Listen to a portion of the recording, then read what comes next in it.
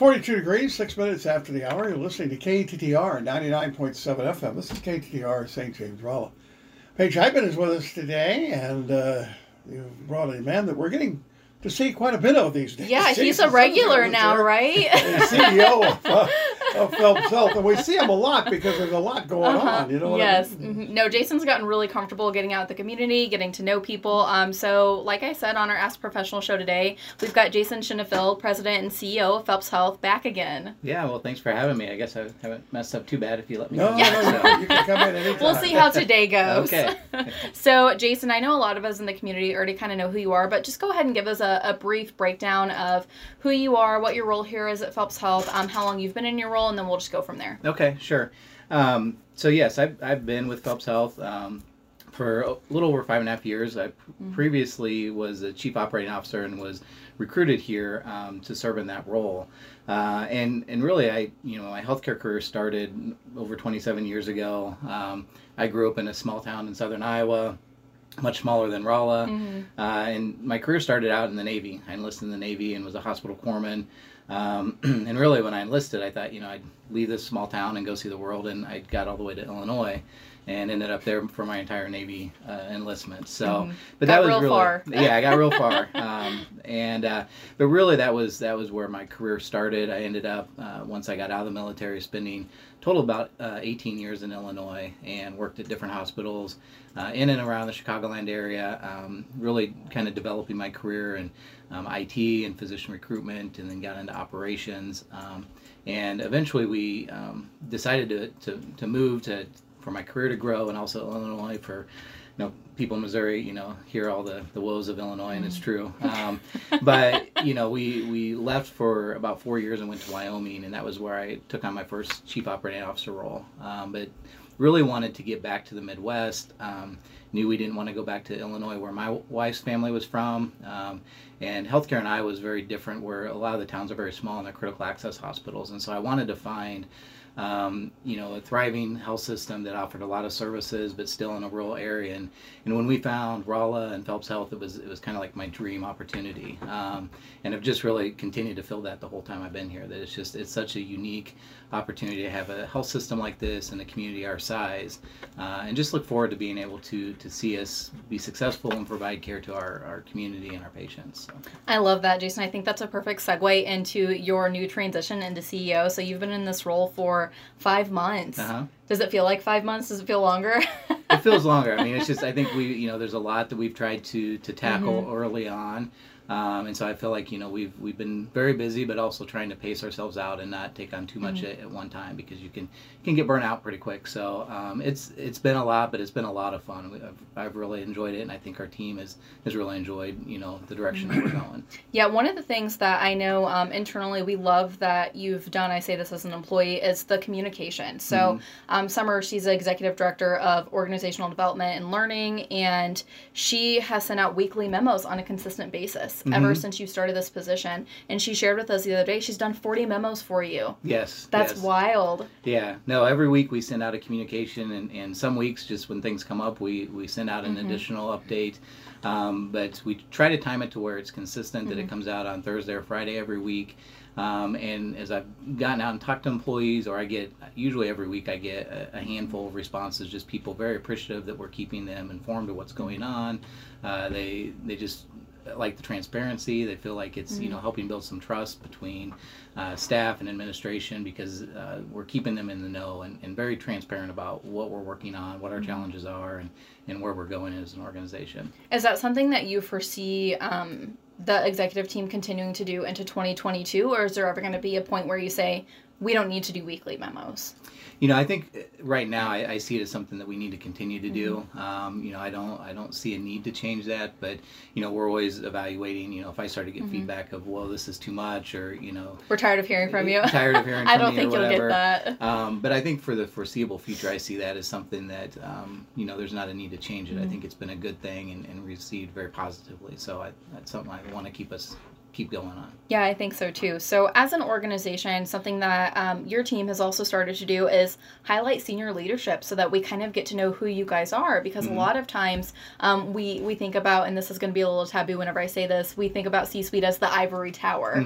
So, you guys have really taken a stab at dismantling that ivory tower feel. Let's talk a little bit about that and some of the highlights that you guys are doing. Yeah.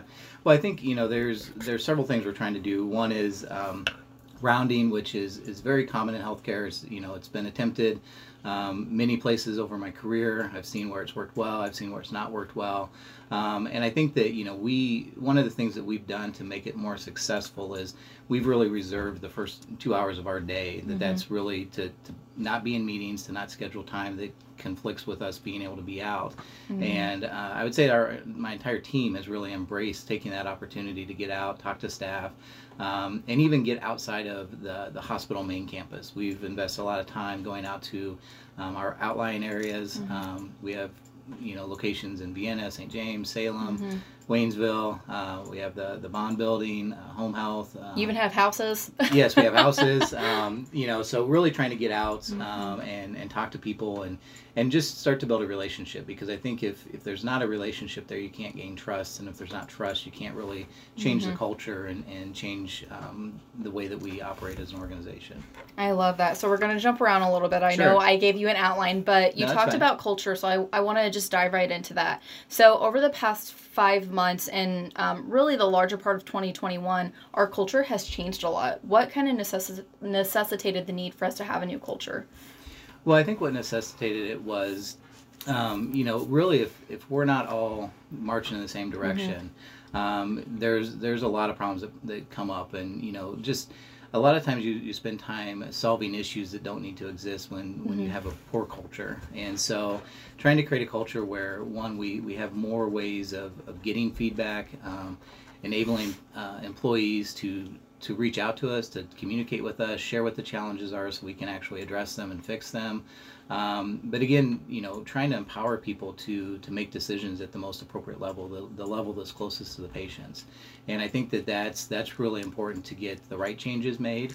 I think sometimes in large organizations like ours, if the decisions are made at too high of a level or where you're too far away from where the impact is, a lot of times you don't always make the best decisions or the right decisions, and so it adversely affects the staff. And so really just, getting decisions made at the right level, it helps build that trust, it helps open up communication. And I think once we do that, then it really impacts the way that we deliver patient care, the way that we know what our challenges are, and the way that we make changes that at the end of the day helps us deliver better quality care. A couple of the things you continue to mention are trust and transparency. Whenever you were kind of deciding, okay, we need to alter our value set to better fit the future of where the organization is going, how did you decide on trust and transparency? I think, I think really I've just learned over my career. So, as I mentioned, I got into healthcare when I was pretty young in the military, and I think I was 21 when I had my first team of about 20 people. And through my career, I've led different teams, and I think what I've always come back to is that the better you can build the trust and the transparency of what's going on as a leader, the more likely that team's going to follow where you need them to go. And so I think that being in the CEO role, I just felt that those are the two things that were most important, that if we're going to go in a certain direction, whatever that is, the only way that we're going to get the whole organization moving there is if there's that trust and transparency. So part of the things that you guys have done are some new activities, groups, committees. You guys have been really busy the last 5 months. Let's just talk about some of those new committees and groups that you have established to help create a new culture at Phelps Health. Sure. One of the groups, the actual committees that we created, which we just met with them for the third time last night, was our Employee Advisory Council. We actually asked people to submit letters of interest if they wanted to participate with kind of criteria, what we're trying to accomplish. We had nearly 100 people submit that, and we narrowed it down to about a group of 30, and really tried to pick people from all across the organization at all different levels of the organization, and really taking to them issues that we know exist, that really directly impact employees. And to get their feedback, to have them really be advocates out in the organization that, for instance, we're talking about our time off policy and how we do that. And so for them to have an opportunity to go out to their teams and people that they work with and ask, what would better look like? And for them to bring that back to us, and we've actually been working through our policy on that and talking to them a lot about that. We've also talked about how we do appreciation and recognition, have some great ideas, and I think we're pretty close to, within the next month or two, looking at a new program that we can launch that everyone feels pretty excited about. And so that's a really powerful group that we meet with every month. We've also focused a lot on doing town halls. So every quarter, Carrie Haven, who's been on the show recently too, our CNO, COO, and we put together a presentation, and we go out every quarter and update the organization on what we're doing. We know that we can't get every employee to there just because it's not possible, but if we can get several hundred employees over, I think we do close to 30 different town halls over the month, to come and then kind of share with their co-workers what's going on. That really helps spread the news of what we're doing, and it also goes back to that trust and transparency that they're hearing it directly from us. They're getting to see us in person, and also kind of see who we are. I mean, I'm pretty laid back. I have a pretty good sense of humor, and I think people You'd like to think that, right? I think so. But it just gets people to know that, see us in person and know that we're human like them, and we're here to really be a support for the organization. Yeah, it makes me laugh whenever you say we're human like them. I think about People magazine. Celebrities are people too. Right. One of the things you mentioned I think is really cool. You were talking about whenever you go to these quarterly town halls and you do this rounding, you share organizational updates, which is really awesome. So one of the organizational updates that you've already been sharing is the new strategic plan. And I know that that's not officially approved by the board, but what can you tell us about that? Well, I think, we've been working on the strategic plan with our board of trustees since really we started in September. So, just a month into my role. And really the need to do that was me being new in the role, making sure that what I saw as a vision aligned with our board. Because if we're not aligned, then that's not good. So we really wanted to make sure that we went through and made sure that our mission, vision, and values are aligned, that our organizational priorities are aligned. And so we've really spent the last September, October, and November working through that. And then my plan is this month at our December board meeting is taking that document that really we've all worked together on, but giving them the finished product and saying, okay, are we in agreement, and can we adopt this as our future strategic plan? And it's just really important. I mean, we have a 5-member board that several of the board members weren't around on the board when we did our last strategic plan. So it's important to make sure that we're all moving in the same direction. And then once we get it approved, we'll start communicating that out to the organization, helping them know, this is the direction we're going and what are the goals that we need to achieve in order to be successful as an organization going forward. So when do you think the finalized strategic plan is going to be shared? Do you think it'll be sometime in December, or do we need to have you back here in January to talk? I think, probably January would be a good time frame to look at that. Again, in anticipation that we get a plan approved in December, come back after the holidays and into the new year, and really we'll start sharing that with the organization and the community as a whole. So. Yeah, we'll go into it optimistic, right? That's right. We won't be realist with it. So one of the other things that has often come up whenever you do these EAC committee meetings, so the Employee Advisory Council, you kind of mentioned this earlier, compensation and also paid time off. So compensation recently increased at Phelps Health. Let's talk a little bit about that for all of our listeners and kind of the reasoning behind that. Yeah, so really when we, started looking at compensation, it really started with, we had a lot of areas that we were just having a hard time recruiting. And even if we were successful at recruiting people in, we had some departments that were at 70, close to 80% turnover rate within the first year. And when we started to analyze our compensation, the market has changed a lot during COVID. A lot of employers where what I would say are entry-level jobs, a lot of employers that we compete against had already increased their minimum wage, and we really felt like we needed to do something to change that. And so we did increase our minimum wage to $15 an hour. And feel like that has made a change. We also looked at existing employees and tried to make adjustments to make sure that we were competitive across the entire organization. But again, kind of our focus on our people, that was really one of the first things that we felt like we had to get right. Because if we weren't able to attract people because we were not competitive with compensation, or if it was too easy for people to leave somewhere else and make $2, $3, $4 more an hour, we were never going to be successful at building our team. So we felt like that was really a huge priority to take on at the beginning. Now that you guys have kind of addressed pay disparities across the organization, is this a one and done, or is this something that you guys are going to continue to evaluate on like a consistent annual type of basis? Yeah, I think compensation is something that you really need to be paying attention to always.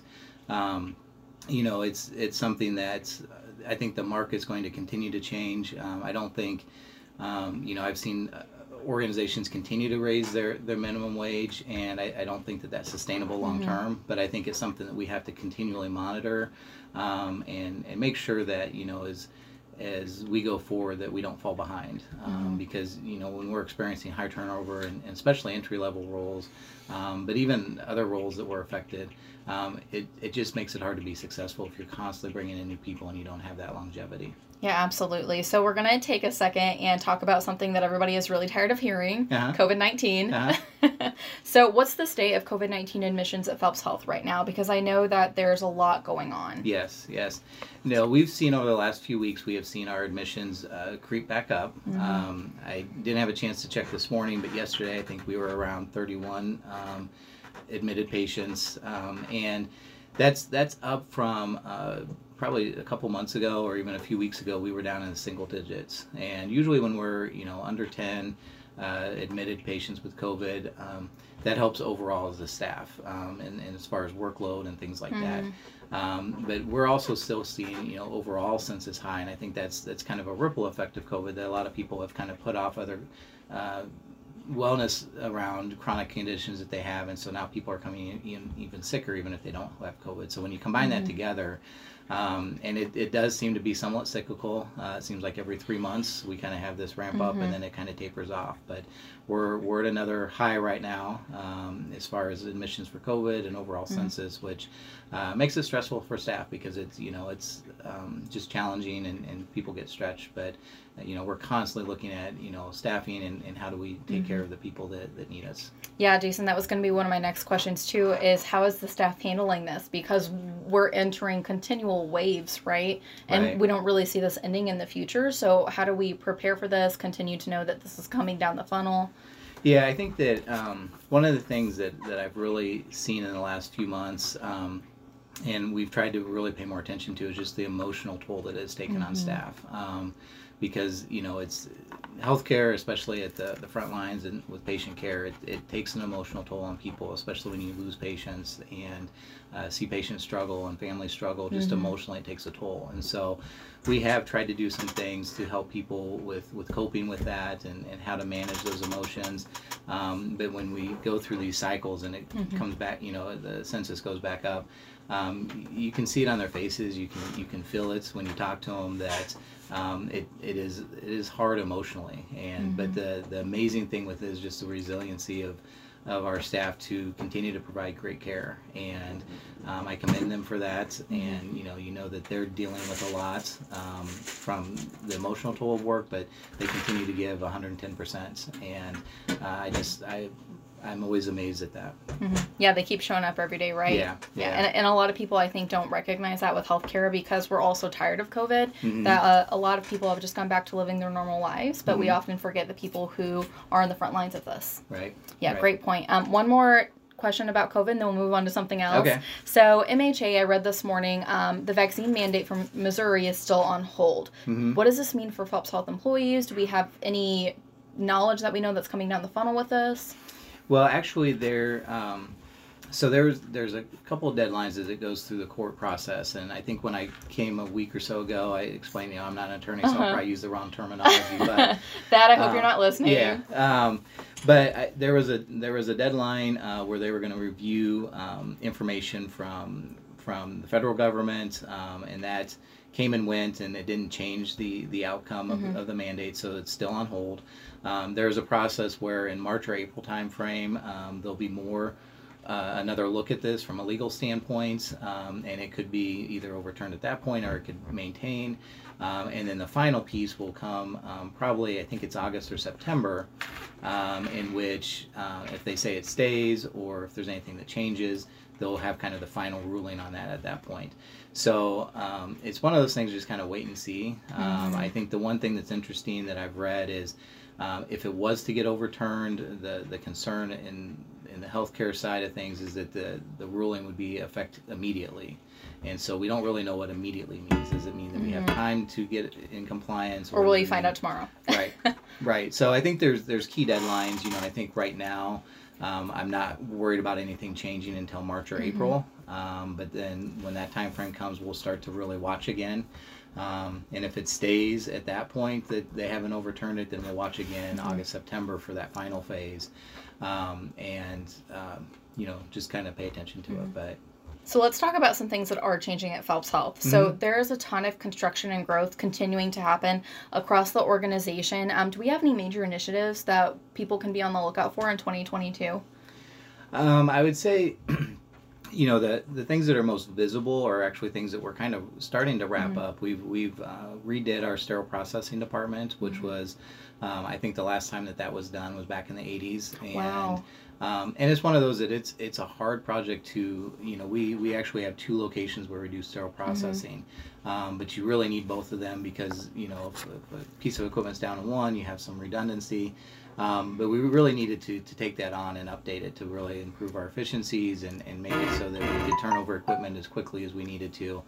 And so that's a huge project that, doesn't get a lot of people excited, but it, when it comes down to patient care and making sure that we're doing everything as safely as possible, it's one that I'm really excited to see that we can kind of check off that it's been taken care of.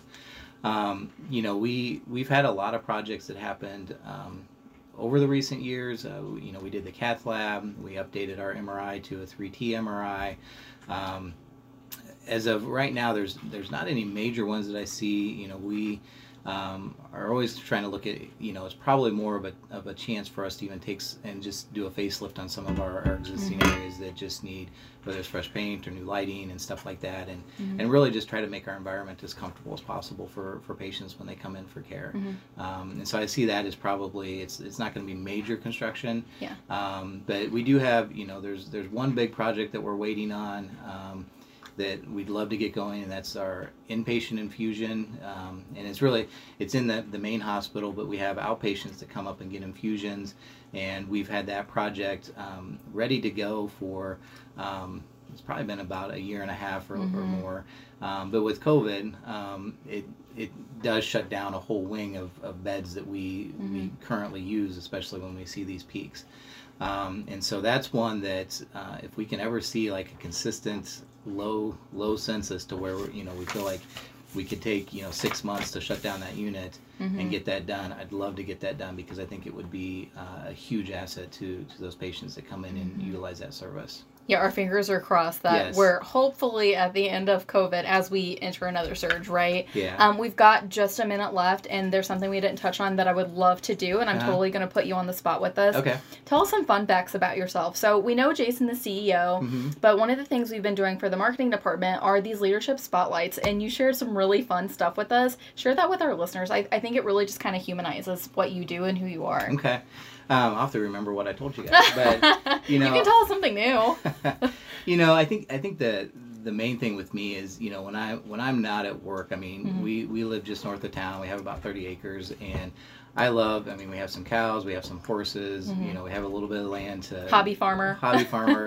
And for me, it just kind of takes me back to the way I grew up as a kid. I grew up in a rural farming community, and for me to share that with my kids and my family and to really get away from, the day-to-day work I do, which I love, but it's just something totally different that I don't think most people realize that, I'm really more of a kind of country boy at heart than a white-collar professional. Yeah, than the slacks you're wearing today. That's right. You also wear jeans. That's right. All right, Jason, thanks so much for being here today. It's always a pleasure. I think Lee will have you back. Okay. So to learn more about Phelps Health, or if you missed part of this show and would like to listen to it again, please visit phelpshealth.org. Thanks so much. Thank you.